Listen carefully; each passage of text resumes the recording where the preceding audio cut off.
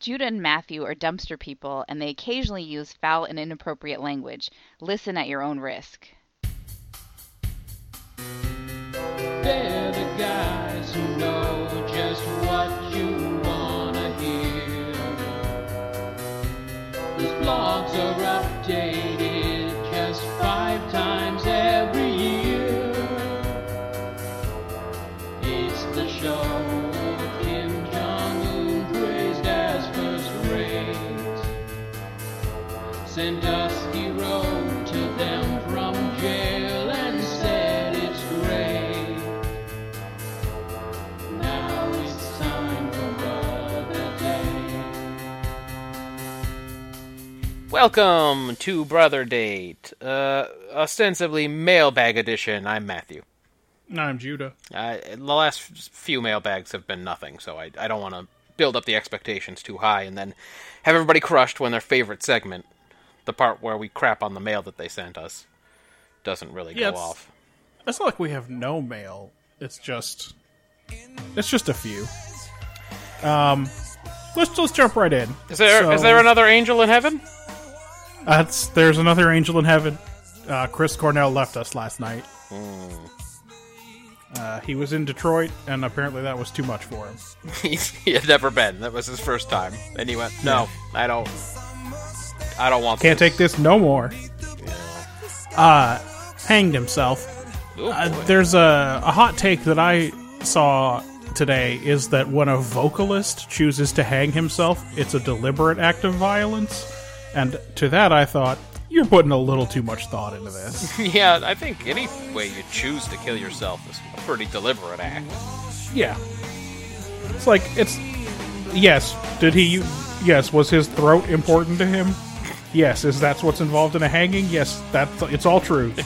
But maybe you just wanted to have something to say about Chris Cornell. Yeah. And you were like, what's the name of that Audio Slave song? And it's like, you know the one. Like the only one? The one that came out. Does anyone remember that? I'm sure Katie does. It's like basically her favorite song. Yeah, Marjan was pretty broken up about it. But it's not great. It makes me want to revisit the 90s frontman rankings we were playing with but never actually created. Just to remember exactly where we had Chris Cornell. Because I remember I was initially thinking of it as kind of a grunge contest. But we turned it into more of an general 90s rock alternative discussion. Because I was like, alright, so we got the Kurt Cobains and Eddie Vedders, and Chris Cornell's a tier below them, but I thought he was still above Scott Weiland, which I think is why we brought it up, because he had died. So, it's an interesting question, because I feel like the Stone Temple Pilots had more hits than Soundgarden. But once they were done, they were really done. Yeah. Whereas, all of a sudden, this guy popped up again in the 2000s with that Audio Slave song. Don't forget his groundbreaking work on a James Bond movie soundtrack. That's right. He did that, the Casino Royale? Was that the one he did? It was one of them. Maybe Casino Royale. I mean, it sounded just like... he was the only male American vocalist to do a James Bond theme. See? Breaking barriers. I mean... male Americans typically... that's splitting it a little bit. don't get a lot of credit for breaking barriers. That's a statistic you'd see on an Oakland A's game. Yes. And by the way, that song sounded just like any other Soundgarden, Audio Slave, or any other Chris Cornell involved project, so it was pretty clear that he was the distinctive feature of those acts. I feel like that was pre-Audio Slave, so you would have said this sounds like any other Soundgarden / Temple of the Dog song. Except without the Eddie Vedder part.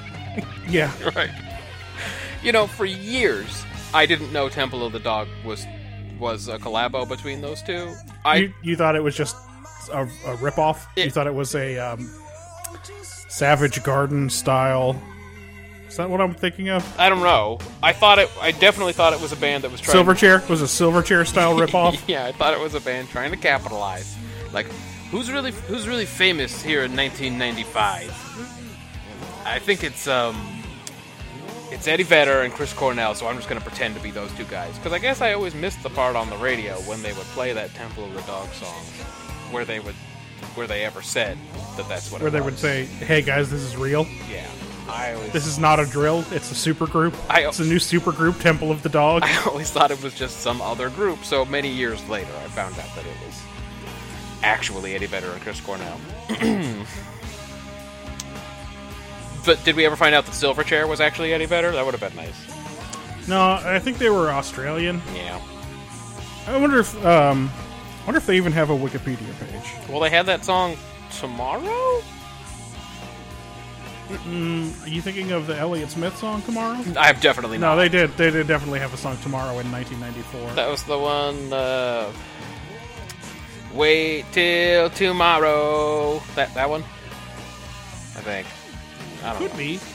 They say that was from 94. That seems... Doesn't this seem early to be doing Pearl Jam ripoffs? Pearl Jam got in there fairly early. I think they were in there 92 and 93, approximately. And then obviously extending through a lot of the 90s. But, yeah, Chris Cornell. Gone. What was he, 52? 52. Yeah. So, that's pretty young. I told Marjan. Again, I'm 36, so, like, these are starting to get cringy for me. I know. It's like when I hear somebody's 70-something, and I go, dude, that dude is hella old. And then I go, oh, our dad is that old. That's how old our dad is. And he is hella old, too. He's extremely old. Yeah. We are violating the number one sorry. of this podcast. Well, look, there's no way he can come across it. But say somebody else we know comes across it. I mean, it's not news to him that he's old. But yes, let's not. Let's just say that with regard to 70 and being old, our dad is smarter than the average bear. Okay.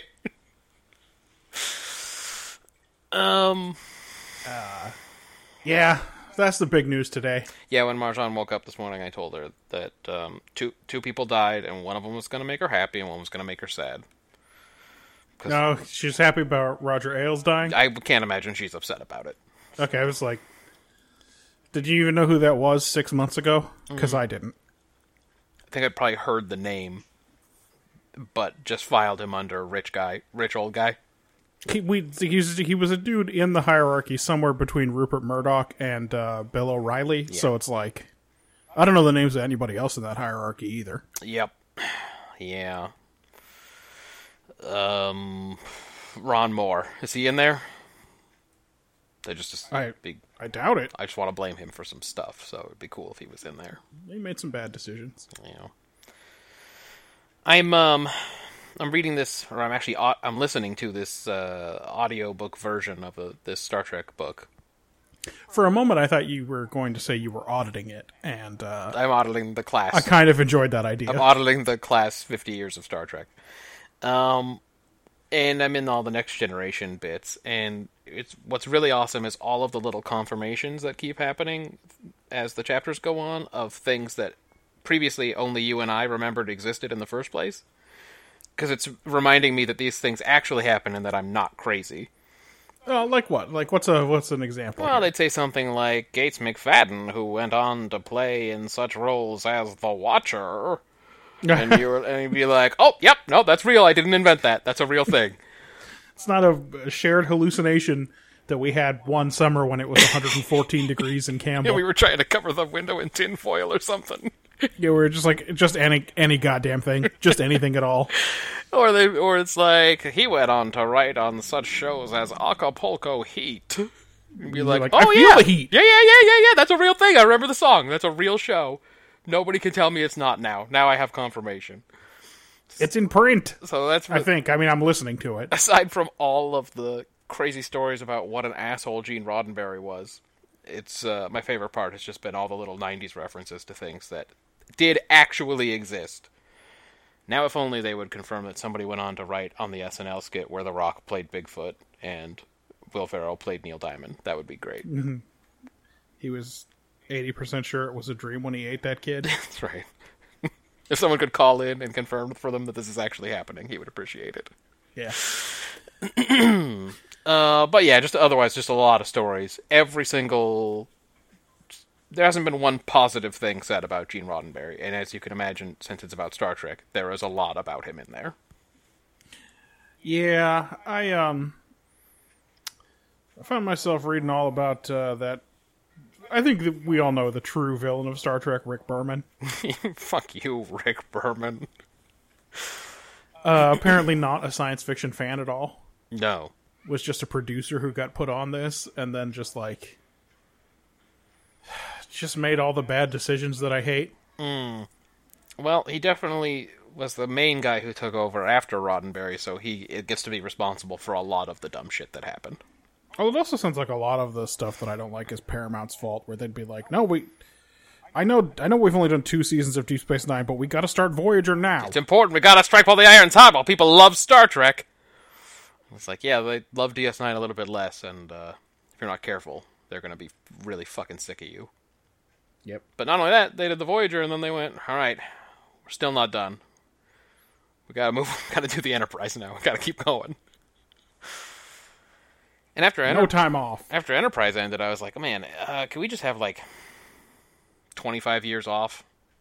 Nope. Just to let it marinate, and just let's think about what we did, and let's do something different next time. But then J.J. Abrams did his Well, I mean, thing. he did something different. It's different. It's a different animal. It also is not Star Trek. I mean, it doesn't even resemble it in any way. It's its own thing. And then now they got this Discovery thing that's probably coming this year. They're not clear exactly on the date, but I did see a little 2-minute trailer for it. Maybe in fall. Yeah. It'll be bad. I saw the trailer and it looks really bad. For one thing, they've redesigned the Klingons again. Yeah, I did not like what I saw of them. Again! We don't Can we just agree on what they look like? we don't need this. They just looked like dudes in brown face with eyebrows or whatever. Yeah, a lot of them had Fu Manchus. And Fu Manchus. And then they got the crumple heads that we know and love from the TNG era Klingons. I mean, that started in Star Trek 1. Right. And then for J.J. Abrams, they changed them a little bit and gave them cool helmets if it was a different story. Yeah. If it wasn't Star Trek. If it wasn't Star Trek, because I don't know what those helmets are supposed to do. And now they're being redesigned again. It's like, what? That's just. Can we just? It's fine. One of those is fine. Let's pick it. You leave them alone. Yeah, that's right. I don't feel like we're ever really going to get to revisit Worf now. We're never going to learn his whole story. No, there's so much more to learn about him. Yeah, because now if he came back, he'd have to have a different head, and Yep. I wouldn't be into that. I just wouldn't like it. Also from the trailer... How will we ever learn about, his childhood nanny? Oh, wait. Yeah, we were all over that one. see her. What about, What about his adopted fam? No. Yeah, how about, did he play sports when he was a kid? Oh, yeah, no, we know that. We know he played soccer. Boy, how about...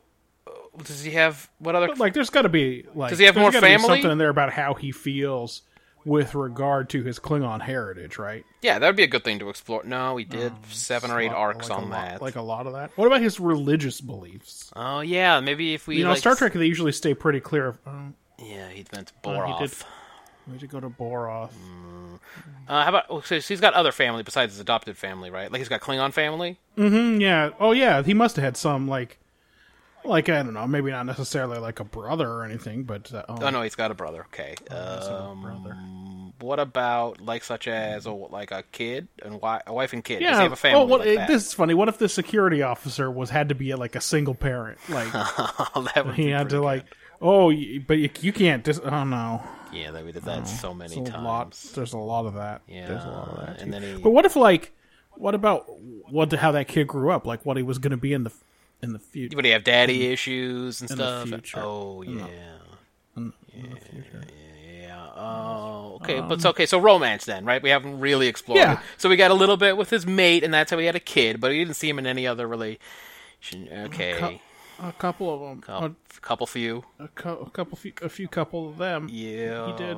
And that did happen. Okay, so what if he quit? He was like, I'm going to resign from Starfleet because I can't do this anymore. And then he got talked out of it, and okay, that was done clearly. How about promotions? Yeah, Career that's right. advancement. He can't still be a lieutenant, right? That'd be... Okay, so What? we did that a few times. Oh, he was happened a couple briefly Chancellor of the High Council. That's cool. This is not Star Trek week. Oh, I'm sorry. Well, I don't know. Did we get mail? Is there a mailbag? Because Yeah, the let's last few talk mail. times there's been no mail, and then it's whatever I want to talk about.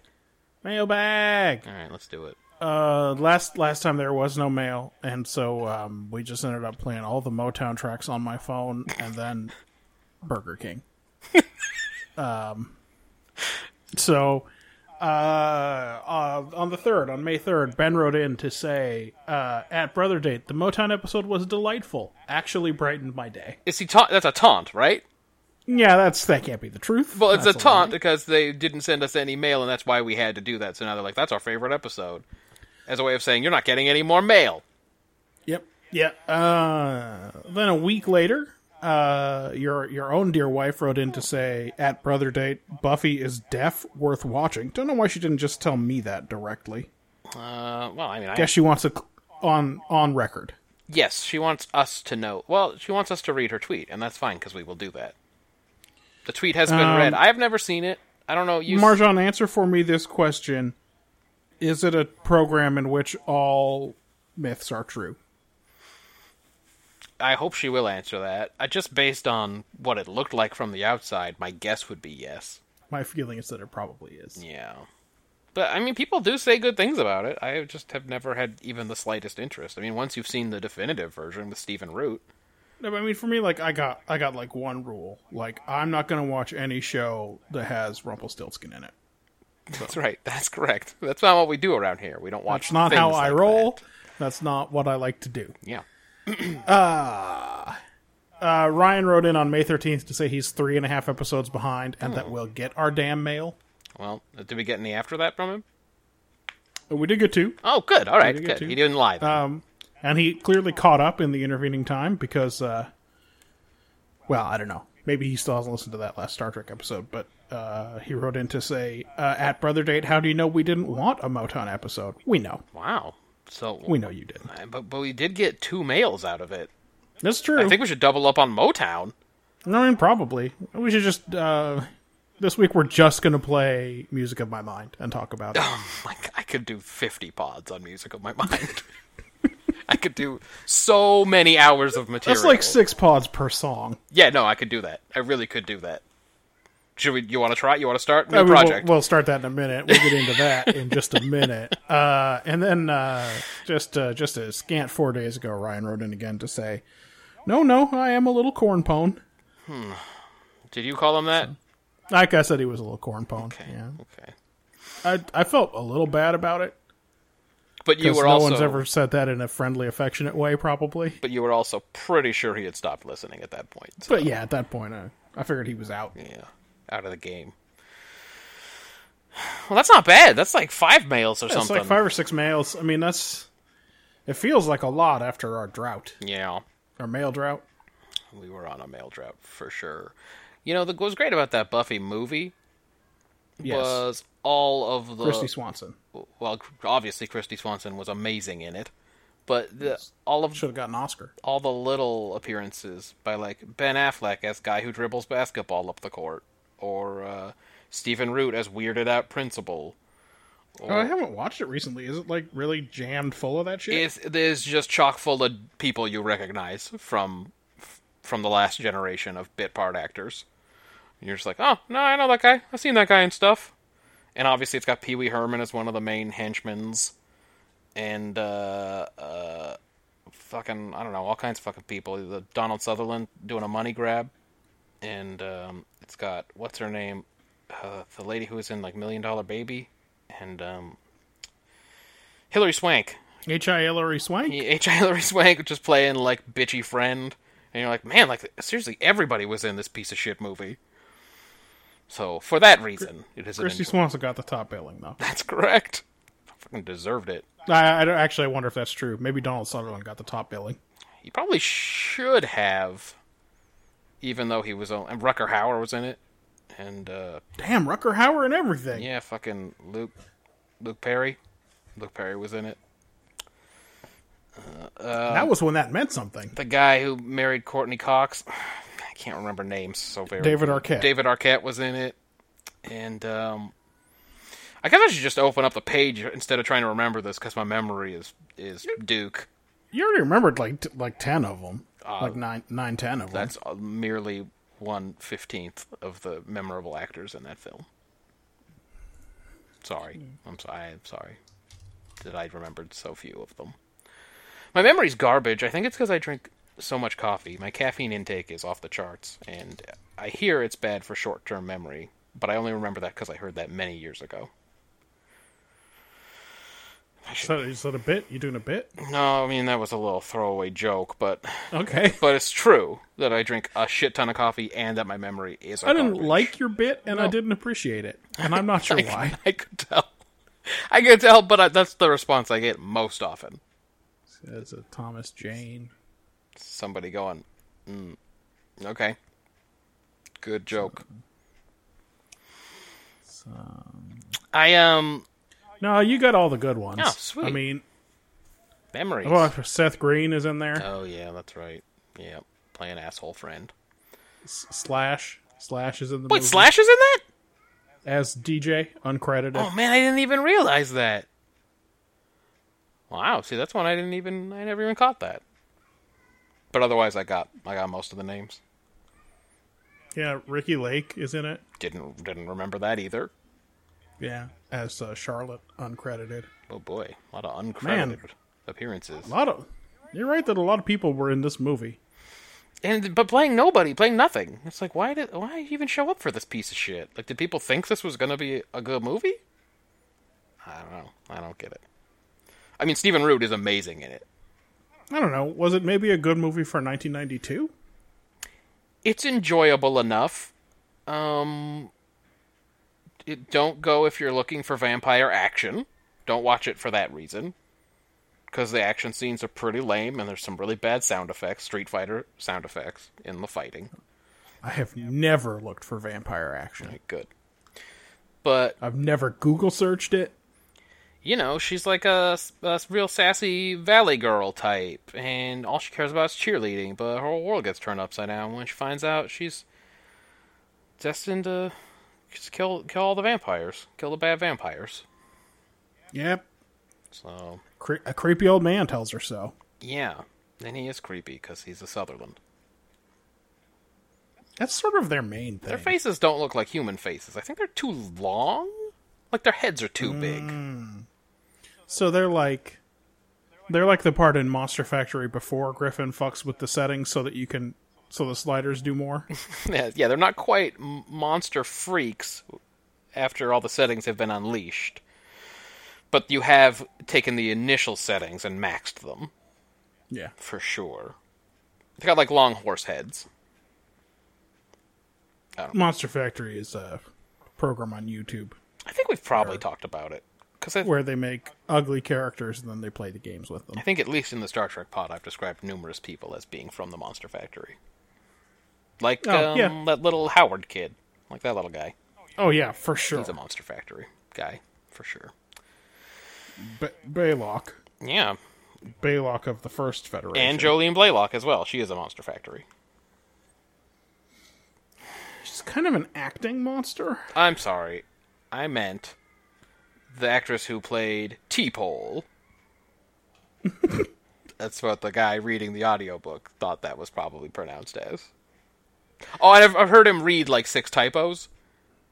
He's just reading the typos. And they're going, look, we got like 34 more fucking hours of this. Let's just keep going. Let's just go. Look, that's what it says in the book. It's not our fault they wrote typos. But why would you read the typos? I'm not going to call someone and say, did you mean to say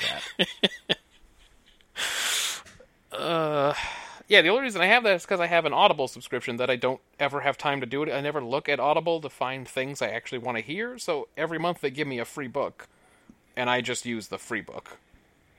So I've got a bunch of books that I haven't listened to, and I never use it to search for books. And I should probably just cancel the whole program, but now I'm getting all these sweet behind-the-scenes Star Trek anecdotes about how everyone hated their lives and no one wanted to work there. Yeah. Well, that's good. So, they tried to get James Earl Jones to be Picard?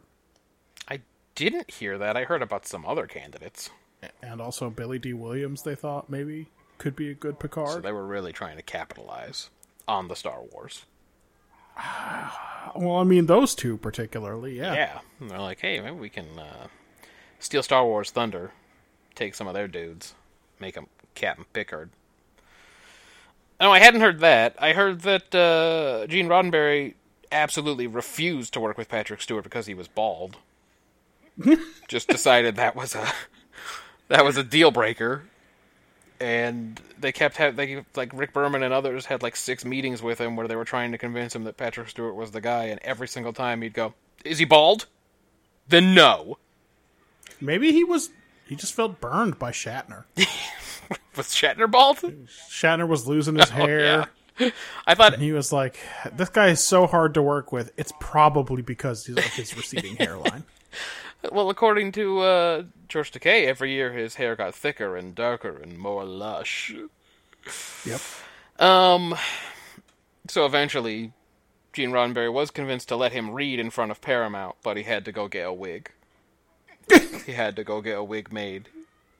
So Patrick Stewart went apparently to what he considered the best wig maker in London, and had him make like a really classy tube. And he wore it into the room, and he did the reading. And on the way out, the Paramount officials told Gene and the gang, "All right, you can go with the British guy, but lose the wig." Yep. And everyone around Gene Roddenberry was like, "Oh, thank fucking God." Yeah. I mean, it took him a while still to sort of figure out what to do with his hair with regard to the length of his monk collar or whatever. He does kind of grow it out a little bit in season 1, doesn't he? Yeah. It's looking a little shaggy. It would have been great if it grown out like an extra 4 or 5 inches. It would have been like, who's the insane person running the ship? The more we do the project, the more I can't wait for the episode with the 2 Picards. Oh, I God. feel like we'll have so many awesome things to say about that one. That episode is bonkers for sure. Luckily, you don't have to wait that long. What, isn't that... How many episodes away is that? Isn't that season... Is that season 2? Oh, shit, is it? Does Pulaski just watch him Yeah. vaporize his I think a double? Pulaski's usually complicit in the murder of people. I think you're right. She has proven on other instances to be really, really, really cool about watching one of the officers on the ship just vaporize somebody. Anyway, I know, it's not the Star Trek episode, but that's what I've been reading. It's fine. It's fine, son. There are plenty of good, by which I mean insane episodes left Oh, yes. before Star Trek The Next Generation settles down a little bit. and gets like what we consider to be good Star Trek. There's plenty of bonkers shit before that. Yeah. Yeah. Yeah, there's a lot of stuff. I mean, we still have to get through Where Silence Has Lease. Oh yeah. Is that the one where Worf cannot handle it? Cannot handle the situations? Is that the one with Nagilum? That's Nagilum. That's the one where Worf cannot handle that situation. I mean, maybe. He definitely thinks 50% losses would be considered acceptable. But I just mean, doesn't he go onto one bridge, and then he walks out, and he comes back on the bridge, and Yes. he is not, no, he's like, no. Yeah. Did not sign up for it, don't like it, I'm a Klingon, and I'm not Part into of his long, tumultuous relationship with doors. Oh, good. Well, that's something else that we learned about Worf. That's good that happened. We know Yeah. about that, too. Yeah, anyway, there's Conspiracy, of course, is a real bonkers one that's coming up. Yeah, dude. So many good ones. Stick with I it, feel everybody. like- We're going to have some great stuff to say about I feel like, those. although it's a really bad episode, the Neutral Zone is coming up. It's not... I mean, fully half of it is the worst. Yeah. But, the other half, only part of it is the worst. So it's only What like if Data met a 65 hillbilly? or 70% the worst. Yes, Data does meet a hillbilly. That's the premise of that episode. I know. I'm aware. I remember it. Anyway, yeah, you're right. There's that episode will be fun. Yeah. So stick with it, everybody. Timescape, Times Square, Times Cafe. I don't remember which one that is. That's what we thought it looked like on the box, on the VHS box. When we... Yeah, my handwriting wasn't good, and we packed a lot of episodes onto each one of those. Yeah. Do we get 7 or 8? I think we could cram 8 on there.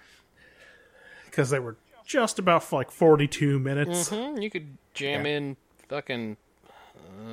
What is that? Like 5 or 6 hours worth? I don't know how long those VHSs Yeah, were. you could 6 hours in the mode that gave you the worst quality. But what did it matter? It was going to be Brad no matter what. I think. Yeah, Those VHS. exactly. Dude, Marjan wants to do a Labyrinth pod. Not like a pod series, a one-time thing. A one-off. Where maybe we, and you are invited, but do not have to participate, because it will probably mean watching Labyrinth. Now, is there gonna... It's gonna be a one-off, so it's one pod for the whole movie. One pod for the whole movie, where we discuss any and everything that we want to talk about in the Labyrinth. So I assume I would probably tackle it like the Star Treks, where I watch it, and I take lots of notes. And then, I think you'd have to. And then we can get into it. But she thinks she wants to do that. And every time she starts talking to me about the Labyrinth, I tell her to save the pod material. And that's good. That's how I'm getting by right now, not having to talk about Labyrinth. That is nice. Hey, that's good pod material. You don't want to... Don't burn that. Yeah, because then I won't have the same reaction when we're live. It won't be spontaneous. The three listeners will know that this has been staged. I guess it's going to kind of be a how did this get made format, but which one of us is Jason Mantzoukas? Yeah, who gets to say they're the Jason of the group? That's very important. Exactly. Yeah. My name starts with a J. You might be the Jason of the group. So that's, I don't know. That's coming. This guy gets it. We would probably put it under this pod, just because there's no point in creating a new pod. Yeah, no shit. It would be a special Labyrinth edition, but that's something we're working on. Anybody let us know what dumbass ideas you have for a pod, too. Send us those. Maybe we're out of ideas. I ain't got nothing to talk about, so... Luckily, we have a very long-running project. Yes, so every other week we have plenty to talk about. Keep us going for 18 more years. Turns out we can't talk about anything at any length, except Star Trek. I mean... Or maybe, like, old R&B. It's possible we could talk about soul music, too. I mean, we've definitely got several more weeks of that ahead of us, but, like... I can only talk about which parts of Soul Man I like better than which parts of... Hold on, I'm coming. So we were driving around the other day, and I heard a really white version of I Thank You by Sam and Dave, and I was outraged at how white it was, and Marjan guessed correctly that it was ZZ Top based on how it sounded. And ZZ Top did the whitest ever version of a Sam and Dave song. It fucking reached number 34. What does that mean? Their version went to number 34 in the singles chart. Good God, not even like rock or anything like that? Like straight up the top 40? Yeah, top 40. That's... it was their second top 40 hit after the song A Tush. That makes me so unhappy. It makes me so unhappy I can't even tell you that they had chart success with that, because it was like they took all of the soul out of the Soul Men. I always feel like that about white covers. Oh, please. Like, fuck you, you. Yeah, heads! Yeah, like anything by Vanilla Fudge. Right? Sure. Anything by Vanilla Fudge is soulless garbage. Oh, son of a fucking whore.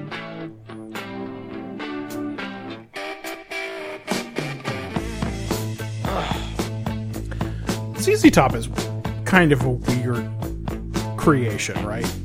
I don't even know what they're ever going for.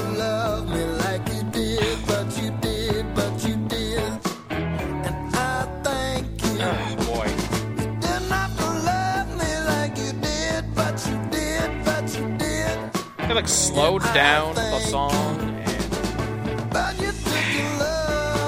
But what if they were doing it live from Daryl Hall's house? Everything's fine in that case. You can do whatever you want in that case. Live from Daryl's house, anything is allowed. It's a safe space. Make this stop and play the Sam and Dave version. Because it's hurting me. I was wrong. It's not a safe space. No, you said it was a safe I was wrong. space. I was wrong. I want everybody I already like it better. Yeah. And get your arms together and your hands together and give me some of that old soul. Come on, man.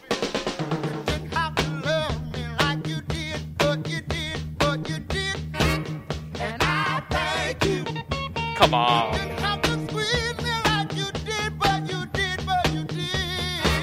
And I thank you. If you took your love Listen to that bass. somewhere else, I wouldn't know what it meant to be loved to death. You make me feel like I've never felt. Kisses so good I have to holler for help. You didn't have to squeeze me like you did, but you did, but you did. And I thank you. You didn't have to hold me like I wish you did, but that this Wikipedia article was more informative What does it have to say? as to who was playing. Oh, yeah. Well, first of all, it mostly talks about ZZ Top.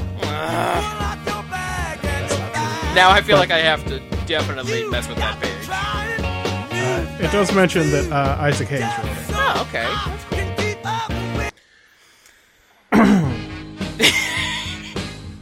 I know what you wanted to hear. Well, it's one of them. It's one of those I wanted to hear.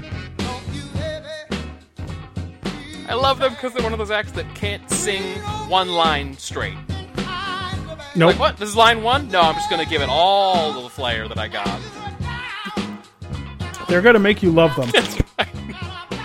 Oh, you got to play that. And I'm gonna make you love me. And you're like, oh boy, you're hitting it hard, Eddie Kendricks. Jesus. I am eventually gonna play that. It is true. Yeah, there is something about that where they don't give you the first chorus straight. Yeah, most of the time that's what you would do. Let's just get into it. Mama, baby. Now, this was a record he just made in his basement. Just by himself in his basement. Imagine if you were cool enough to get invited down there to sing background.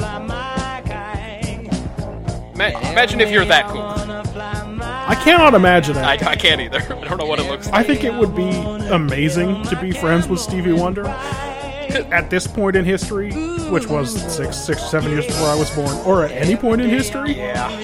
I'd do it now, even though he's got a real weird. Even though he's a total monster person. It's got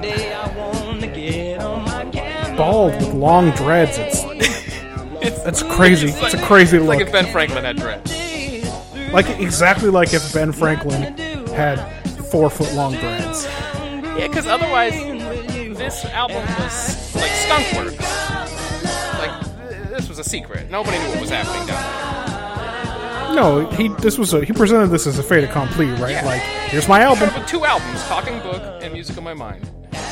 Walked into Barry Gordy's office, put down a 150-page contract he wrote himself, and said, either you sign this contract as is, or these records go to CBS. And by the way, I've read his liner notes. That contract must be crazy. He probably tried to read through it and make sense of it and went, fuck it. Yeah. Stevie,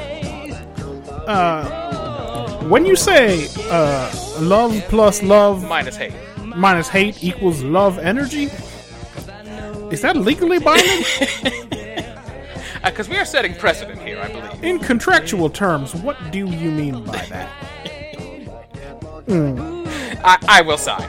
Yes. Still, though, I would like to release this record. Yeah, all accounts of it are just like, he listened and knew he had no choice, and just went, yeah, okay.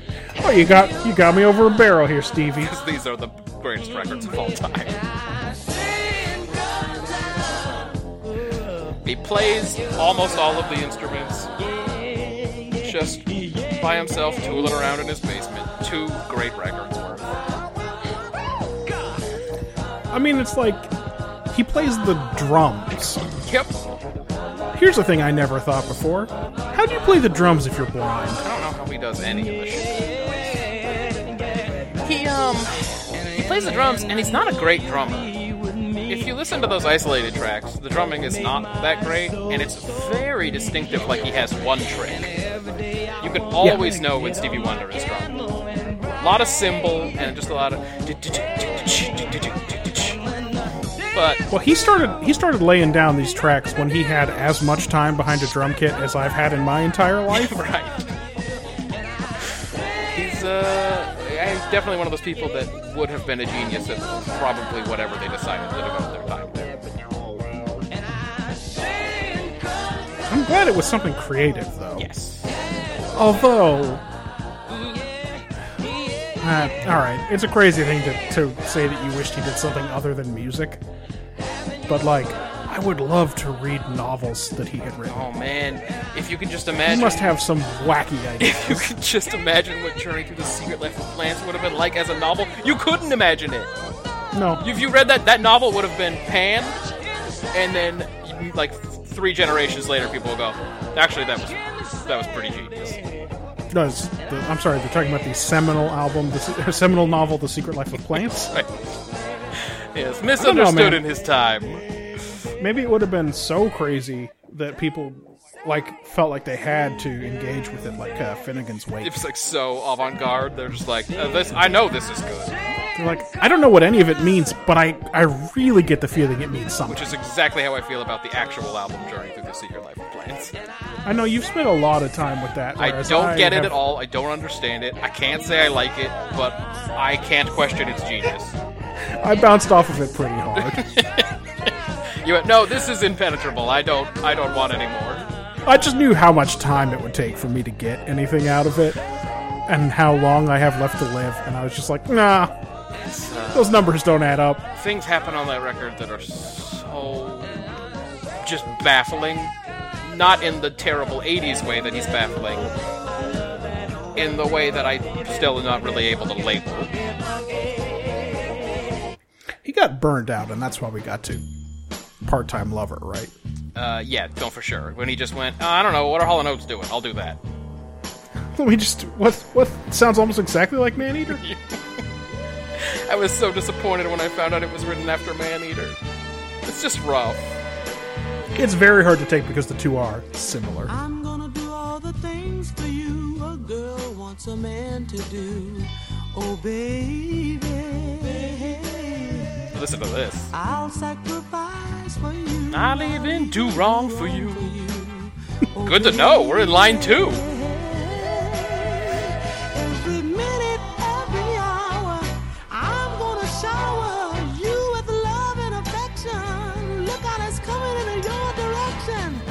And I'm gonna make you love me. Oh, yes, I will. Yes, I will. Good luck singing along with Eddie Kendricks. Love me. Oh, yes, I will. He's not going to make it easy for you. Yes, I will. Look ahead, my love is strong, you see. But very easy to sing along with her. She does not have the pipes. And I'm gonna use every trick in the book. No, but she was like one of the first 5 people who figured out how to sing a little bit sexy. Yeah, she's like, just breathing. As much breath as I can put into it. And that was enough in 1968. And it didn't hurt that she was sleeping with Barry Gordy. Nope. And anyone at Motown will tell you she was probably the 3rd or 4th best singer in the Supremes. Yes, I will. And I'm gonna make you love me. Ooh, yes, I assumed when I heard Every Minute, Every Hour, I'm going to shower you with love and affection that we were listening to a Smokey Robinson song. Turns out it's not. Who wrote this one? brings me closer, baby. Kenneth Gamble and Jerry Ross. Oh, there. And with each That's like the beat of D my team. heart, Yeah. for every day we apart. I'll hunger for every wasted hour. By the way, For every day we apart, dude. By the way, original Andre 3000. Yeah, for sure. And Like- with each beat of our heart, for every day we apart, I'll hunger for every wasted hour. If you said that was literally the only influence to the album Love Below, was that spoken word part right there, I'd say, yeah, no, that's right. I get it. He got a lot out of Yeah, that. you can really see, you can see the influence. He got a lot out of that.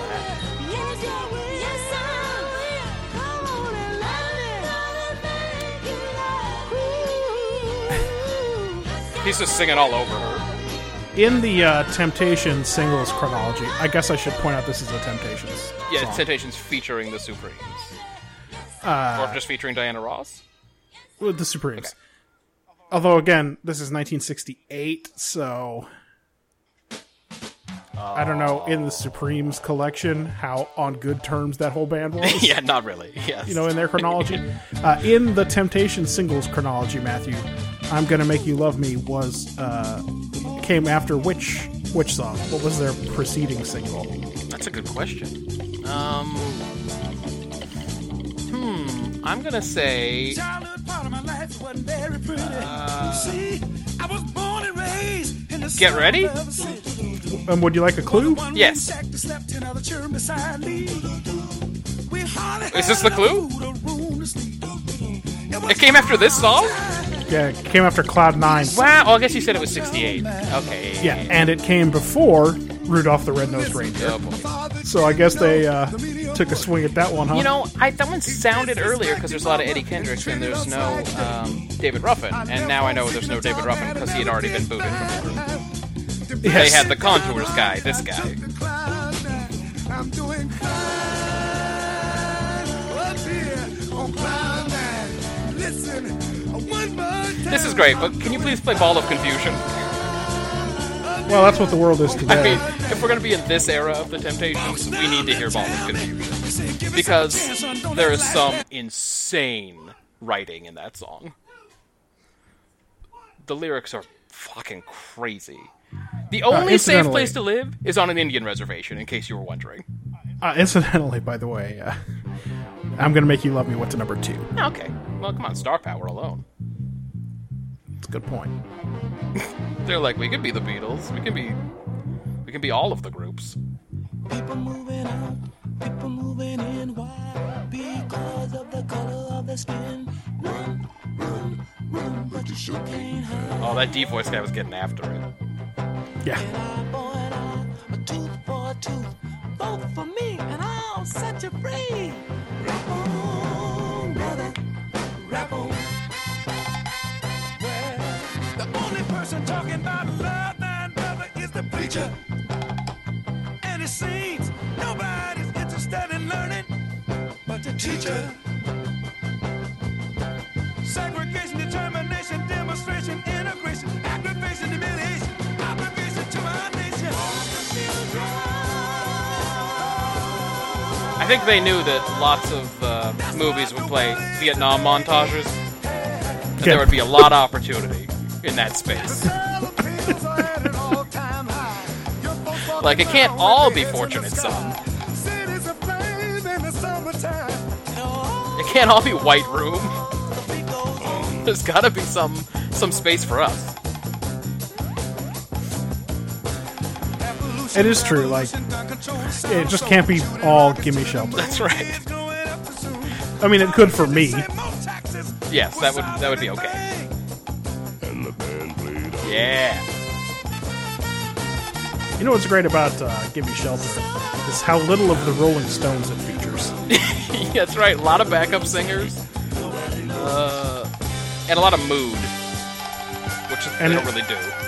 And I don't think either of the guitar players even tries to play a chord. Which is good because that's not their strength. Right. Hit it, guys.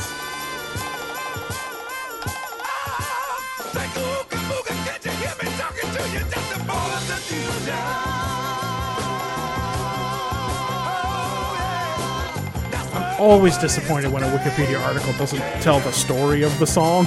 Yeah, why was this written? The Beatles knew records of gas. I want to hear more about this. You can't just say the only safe place to live is on an Indian reservation without telling me why you think that. What makes that safe?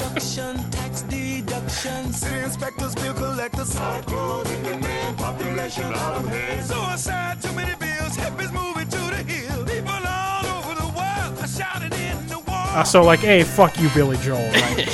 Right. We didn't start the fire. It's just this song, but it's Much worse. like it's not as good.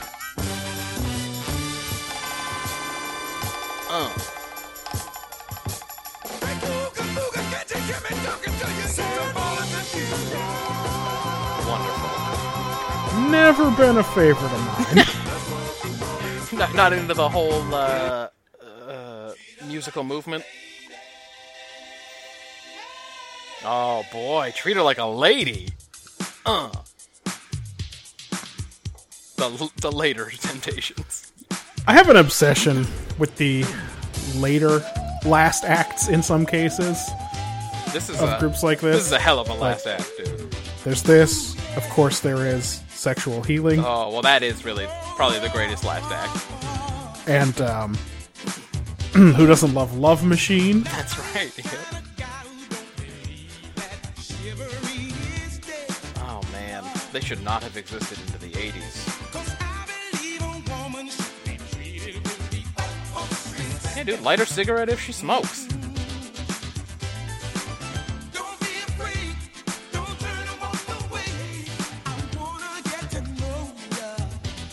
I wonder how many people in the group were very old at this point.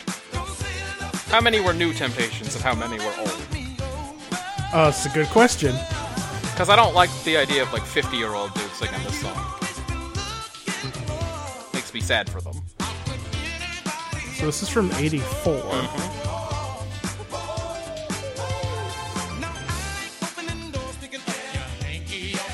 Picking up Man, they don't even say who was in the Temptations in this song. Picking up your hanky off the floor. I'm sorry. We talked right over Light Her Cigarette if she smokes. Even help her with her coat. It's been a very sad day in the studio. The guy who's singing this, Ollie Woodson. That can't be right. I think Ollie's a real guy. Co-wrote this song with Otis Williams. Okay. Alright. So it's a Temptations joint. That's interesting to imagine the old Temptations trying to sing this 80s R&B song. Yeah. Again, makes me sad for them. Yeah, no, it's sad. It's sad for sure. But I mean, But not as sad as Loco and Acapulco, which we already covered last time.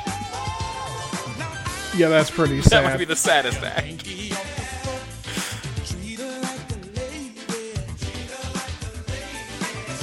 The thing about Stevie Wonder is even if you pick a shitty late song, like, he's still making music. Oh yeah. Who knows what his actual last act will be? I thought it was when Wow. I thought it was just I actually don't have any of his later work on my in my collection. I guess at some point I was like, nah, I'll just go right up to Songs in the Key of Life and stop. it's probably a good idea, although I would add Journey Through the Secret Life of Plants. But Hotter Than July is bad. It's a bad record. But it's got a couple things on it that are interesting. Oh, I know you. Ooh, I know you love Happy happy Birthday. birthday. Well, a lot of people do give him credit for MLK Day.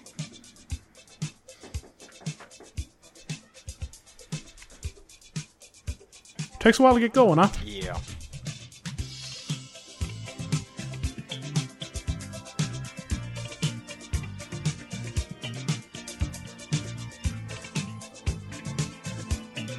This could have been the best song on the Final Lap Twin soundtrack. How dare you? Doesn't make much sense. I ought to be alone again. Anyone who takes offense at a day in your celebration, 'cause we all know in our minds that there ought to be a time. Keep turning up because I feel like there's not enough music. It is fairly empty. It's mostly just the Casio. Just how much we love you, and I'm sure you would agree. What could fit more perfectly than to have a world party on the day you came to be? Happy birthday to Oh boy. you. Happy birthday to you. Happy birthday Is Rocket Love at least on this album? Happy birthday to you. Happy birthday. Or is that on In Squared Circle? Oh, yeah. It's the only reason this is bearable. It has a little bit of Stevie Wonder weirdness left in it. But otherwise, it is very 80s. That's a lot like the TurboGrafx 16 video game King of Casino. You in the TurboGrafx. I don't know why. Maybe I played that game a maybe lot. they use the same synthesizers. Oh, I'm sorry. Plus, he stole a little bit of the James Bond theme there. Has he ever been contracted to do a James Bond song? Ooh, that's a hot question. Because obviously, I mean, get the most famous one, the Paul McCartney one, "Live and Let Die," and then we've already talked about Chris Cornell's joint.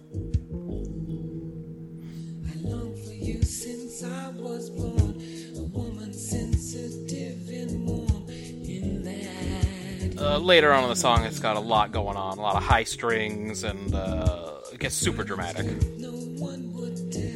I'm just gonna have to fucking... This article about James Bond music is a million paragraphs long. I'm just gonna search for Stevie Wonder. His name does not appear in it. Well, that's too bad. Because he would have done some weirdness on it. Oh, for sure. But... his era... Yeah, it would have been, what's his name? The one that was in, like, most of them. What the fuck was the guy's name? So, like, you figure this is 74, so that's the man with the golden gun. Right. So it's Roger Moore. Right, Roger Moore, that's what it is. Oof. My brain's not working. Did he go all the way through to Moonraker? Yeah. Yeah, so definitely would have been the Roger Moore era. Not my favorite era. Roger Moore was just so many martinis and ladies, and so little spy work. Well, James Bond is not a good spy. No, he's not. But I got the sense He's just extremely English.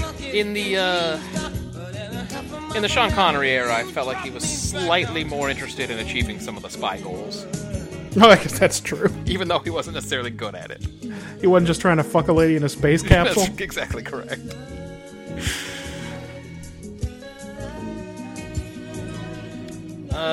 Boy, do you want to go back to Music on My Mind? Of course that I did. Yes. Yeah, I do. Oh, it's about to get dramatic here, though.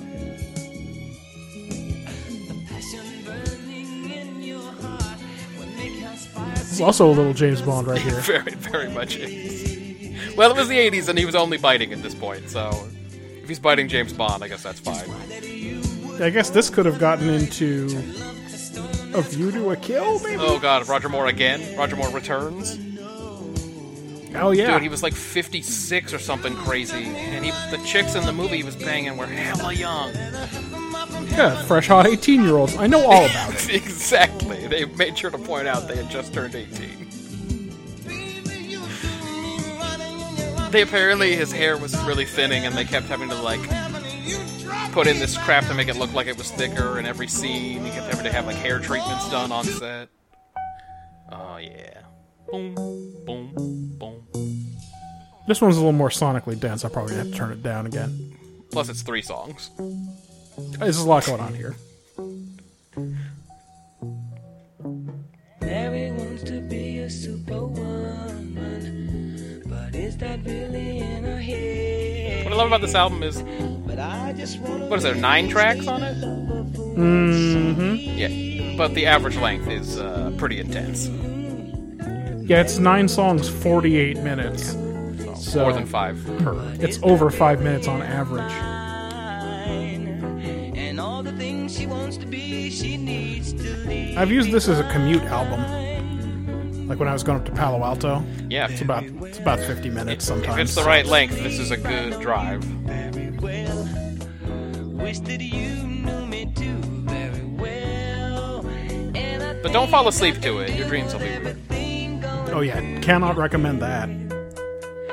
Why do you know so much about the James Bond movies? Well, I've seen a lot of them. I don't know. You mean like? I feel like I've only seen about 5 of them. Yeah, I guess. So I haven't necessarily seen all of them all the way through. Some of them are very hard to watch. and try to boss the bull around. I have seen Dr. No. Okay. Hold on. You're going to have to go many movies before the next one. I just had to say goodbye. Wow. Which one's the one with Denise Richards? Tomorrow Never Dies? Yeah, one of the Pierce Brosnan ones. Or The World Is Not The Enough? titles, Which one? the titles all kind of bleed together. Might be The World Is Not Enough. That one has like Sophie Marceau as the other chick. I think that's right. Okay, but have you seen the one? Yeah, The World Is Not Enough I've seen. Have you? A Casino Royale and Skyfall. So I think I've actually only seen 4 of the goddamn things. This is something I've wanted to talk about on the podcast for a long time, but I haven't been able to come up with a good way to intro it. You might want to bring the volume down a little bit. Well, we accidentally got there. So, one of the Pierce Brosnan movies is one about North Korea. And, which one is that? It's the one with Halle Berry and, I don't know who else is in it, but Die Another Day? maybe it's Die Another Day. That has Halle Berry. Yeah. Infiltrates a North Korean military base where Colonel Tan Sun Moon is illegally... Okay, well, don't get too far ahead of the spoilers, because there's Okay. some intense weirdness in this movie. So, one of the villains in the movie is a super, douchey English dude who's a fencer. It's and you're like, oh yeah, this is like the perfect kind of Bond villain, of a real doucher, who of course is like high society fencing master guy. And he's played by Toby Stevens, who I watched a lot recently in Black Sails. Oh, And okay. Marjan and I got into this one time because she is usually trying to find out if maybe the pirates would be hot if they weren't dirty pirates. That's an interesting concept. So she was looking up pictures of Toby Stevens to see what else he's been in and what he looked like, and one of them showed him in his dumb fencing outfit, looking like a super douche in this James Bond movie. And I looked at her and oh yeah, that guy's North Korean. I'm sorry, what? And she's like, what are you talking about? And I was like, Toby Stevens, this white guy? This English guy, this super English fencing guy? Actually, he's a North Korean agent. Toby Stevens as Gustav Graves, a British entrepreneur, alter ego of Colonel Moon. I can't even describe how in the movie, how out of left field this twist is. 5 minutes from the end of the movie, this guy reveals that he has been surgically altered to look like a white dude, and he's really the son of this North Korean general who's another bad guy in the movie. And it's a completely unnecessary motivation for these bad guys. It's just tacked on right at the end, and you go, wait a minute, that white guy's North Korean? What happened? I had to rewind the movie, because I was like, surely they've talked about this before. They didn't just mention this right now before the credits rolled, that he is a North Korean. No, that's the first time they talk about it. There's no reason for it to happen. It's one of the weirdest twists I've ever seen in a movie. So I always just refer to it as that time Toby Stevens turned out to be a North Korean. Because it's baffling. That's bonkers. Weirdest last act. So, you haven't seen that one then? I have not. Okay, you can skip it. Now I kind of want to, but like... It's an atrocious film. So the one I feel the worst about not having seen is GoldenEye. You haven't seen GoldenEye? I haven't seen GoldenEye. What are you talking about? So here's what I know about GoldenEye. There's a dam. Do you remember the dam? And a train. Do you remember the runway? And a runway. And a silo. Do you remember and a bunker. Severnaya? The snowy area? Yeah, but what's that level called? I don't think it's called Severnaya. Dish or something like that? Dish, yes. I can't believe you haven't seen Because that. played many hours of GoldenEye, and recently went down a weird rabbit hole where this guy who's part of the GoldenEye speedrunning community I love that. is like doing these hour-long lectures about the history of speedrunning all these levels. And he's like, but the record would stay at 56 seconds for almost 2 years. Before somebody figured out you could clip And then through they'll this show the wall video. or whatever. Right, yeah, exactly. I have watched literally hours of this. Well, not only that, you played many hours of GoldenEye. Oh yeah, that's why. Like, speedrunning, it turns out, is really only interesting to me when I know the game fairly well. Right. But I'm saying you're kind of like a GoldenEye, the video game scholar at this point. But I mean- how is it possible you have not seen the film starring Sean Bean Oh, he is in as there. the bad Is he guy, 006 Trevelyan or whatever? Yep. The guy who in the beginning of the movie, spoiler alert, he gets killed, and you're supposed to be really sad because he's 006, but turns out he's the big bad guy. Anyway, He gets killed in that silo. it's got Kamala, the perfect mate, / Dr. Jean Grey, that lady, Famke as Janssen? the bad guy lady who tries to sex him to death many times. In an extremely Very nice. James Bond fashion. She will always be Kamala to me. That's right. But We'll get to that one in in 1,000 1,000 years. years we'll get to I Am For You, Oracle.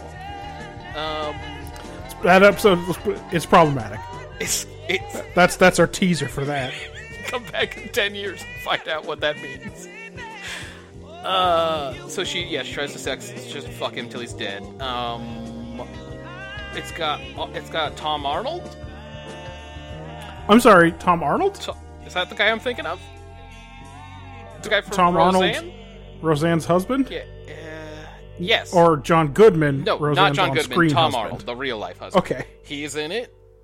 I'm trying to think of who else is in this garbage film. It's really not a but- good movie. By the way, this is the end of the same song. That's right. It's just been going and going. We've been talking over it for a long time now. It's got Cracker in it. What's Cracker's name? Oh, Hagrid. Robbie Coltrane? He's in it as a Russian guy, putting on a pretty bad that's right. Russian accent. So it's got all kinds of good stuff in it. And I cannot believe you haven't seen this film. Not only have I not seen it, but I have not cobbled together from playing that game for hundreds of hours what the plot might be. Well, I guess after a while you stop playing them in order. You just play you whichever kinda one don't, you want. right? But like, even if you play them in order, it just like you just get a dossier that says where you are. You're on a yacht. And then you go in there and you do a mission, but it's like, I don't know. Did James Bond do that stuff? In the Yeah, that's right. Not clear. is he doing a lot of copying of keys and like getting key cards off of scientists No, you and know stuff? he doesn't do spy work. Yeah, exactly. Yeah, that's true. And by the way, he probably doesn't shoot as many people as I do. Oh, hell no. No. This is James Bond. I feel like the James Bond He movies... ain't so much killing people. I feel like James Bond movies are more like the Metal Gear Solid video games. Where the idea is not to get discovered. You sneak around, and if an exclamation point pops up over a guard's head, you have a total panic. What do I do? What do I do? I cannot play those games. No. Which is a shame, because they get super bonkers. Oh, really? Yeah. Those are some real good Let's Plays. Like, those games are insane. I've never really gotten that into them for the same reason. I don't find it entertainment to like be hella stressed out sneaking around. Yep.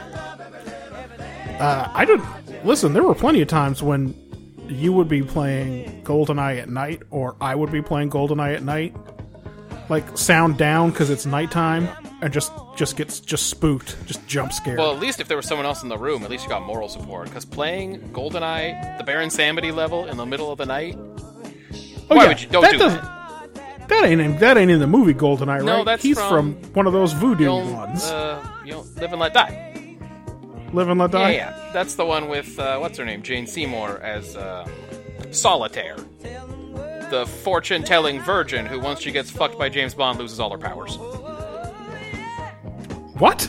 She is a fortune-telling virgin. James Bond porks her, and she loses her ability to read fortunes. Man, none of that happens in the novella that's based That on. is one of those movies for sure where all myths and all magic is real. Yeah, it's weird that there's magic in James Bond. That shouldn't be Because right. Baron Samedi is for sure some kind of devil in that movie. Well, he's no fun in that game. No! You gotta get the golden gun and then headshot him or he doesn't die. Yeah, and he fucking that laugh he gives. Ugh. And he, like, morphs around the level. It's no I good. did not like that level. It's no And good. again, not in the GoldenEye game, movie. So ridiculous that it's in the game. Man, am I just gonna have to start watching these? Yeah, I mean, as long as you keep your expectations as low as you possibly can. Well, I've read the books. Okay, good. So, like, It's good prep. I don't really expect them to be great. Because I don't think there's a good James Bond movie. If there is one, it is the reboot Casino Royale. I did not hate that. That's the one Chris Cornell did, of course. That's the only one that might be a good James Bond movie. I saw Skyfall, and Did I see it with you? No, but we saw it around the same time, and we exchanged our comments on it. Yeah. It was like, they spent the first 2 movies of the reboot being like, it's a new, different James Bond. It's dark, because it's the aughts. Like, you better watch out. You're not like your father's James Bond. And then Skyfall was just a nostalgia trip. Yeah. Everything about it was like, hey, remember James Bond? Like, he gets into the old car and starts driving away, and the old music starts playing, and he goes to his fucking, his orphanage or whatever he grew up? What the fuck was that? Yeah, where it reveals that, Am, is that her name? Yeah. She might be like, she's like sort of child trafficking. Yeah. Like, he's maybe not the first orphan that she's recruited to be a secret agent. But the whole thing was like a weird, like, hey, do you remember James Bond? And it's like, I thought that was the whole point of doing the reboot, was that you weren't gonna do that. Yep. They just... And I didn't see the other 2 Me neither. of his. Dude, listen to what we're listening to now.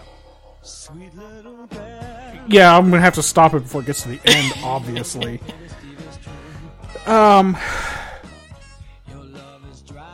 He's just making statements, dude. To my mind, one of the better James Bond movies that everyone should watch, and nobody did, is Johnny English. Okay. Right. And the second Johnny English movie also was not bad. Who's in Johnny English? Rowan Atkinson. Oh, that's right. Mr. Bean. Yes. Yes, most people know him as Mr. Bean. We know him as Blackadder. Yes. Blackadder, various. Yes. My favorite, I think, is number 2. I started to watch him again a couple years ago, and I didn't get through the first series. The first series is tough. So I don't really remember anymore, but... sometime after the first series. The first series is a lot of too much music and Brian Blessed yelling, and he's a little too snivelly. It's weirdly melodramatic. It's Yes. the most melodramatic farcical comedy that you'll see, I think. I mean, you gotta give him credit for taking a swing. Like, At all of the eras of English history. what if we invented a king before Henry Tudor, but after Richard III? Right. And, like, that's what this is about. But it's a comedy. But it's a comedy set at the court of a fictional king at the end of the War of the Roses.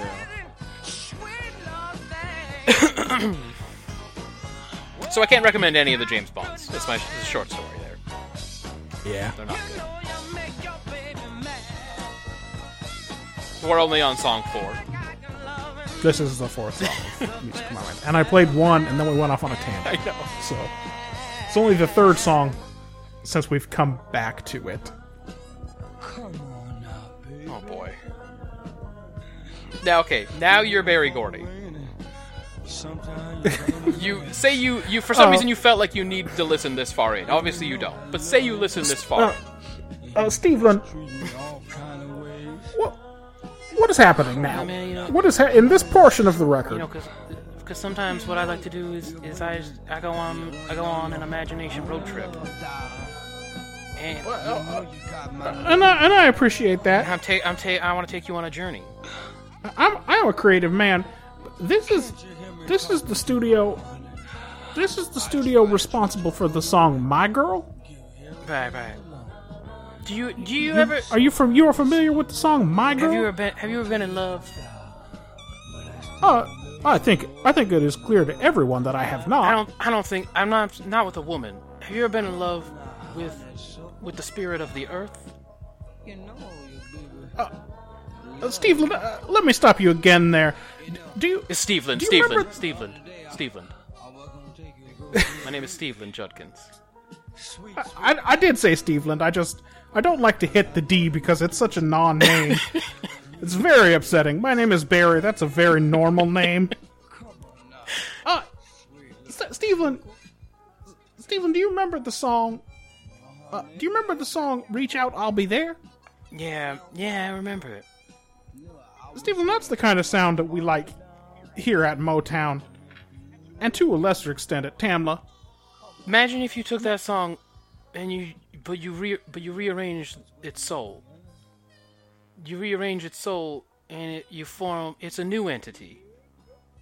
It's an entity unlike anything that we've experienced in the history of either of our lives. Well, I guess I gotta sign the contract. I don't know what else I can do. I feel like we're talking in circles. I don't feel like we're gonna reach an agreement of any kind. And then So- he wrote on the contract, you chase yourself around in logical errors, B+. B+. And that's the story. Oh my god. Can't be in a bad mood. This is the song that follows that last song.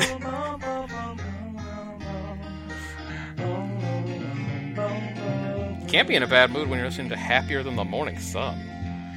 I'm happier than the morning sun. And that's the way you said that it would be.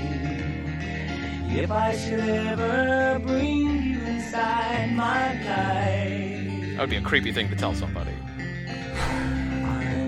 Next week is a Star Trek week. Yes. What are we watching? We are watching Balance of Terror. Should be good. It's got Romulans in it. We are watching 11001001. That is a fascinating episode. It's something. I may have broken the record for most things typed about a thing. Yeah, you've already seen this one. This will be the one I watched last in this cycle because Angel 1 got my high score last week. Ah, that's right. For DS9, we're watching Progress. Right. It's, Now I know what that is now that I have seen it. it's an episode about something. We're watching Jetrel for Voyager. I know what that is too. It's the best name they could come up with for They're that really episode, bad at by the naming. way. I think we had this recently with Voyager with Cathexis. Really? Yeah. That was the best? You decided to name the whole episode that. Okay. Like, they don't want to give away their very obvious plot to... Anyway, it doesn't matter. And Shadows of Pajem. So, haven't seen that one yet, but I expect continuity. Yeah, that could be good. So play along, everybody. Next week is Star Trek. Following the format. You can tweet at us at BrotherDate. You can find us on the iTunes or at the website, brotherdate.com. And, we'll be back. Bye-bye. Bye. Anything by Vanilla Fudge is soulless garbage. Oh, son of a fucking whore.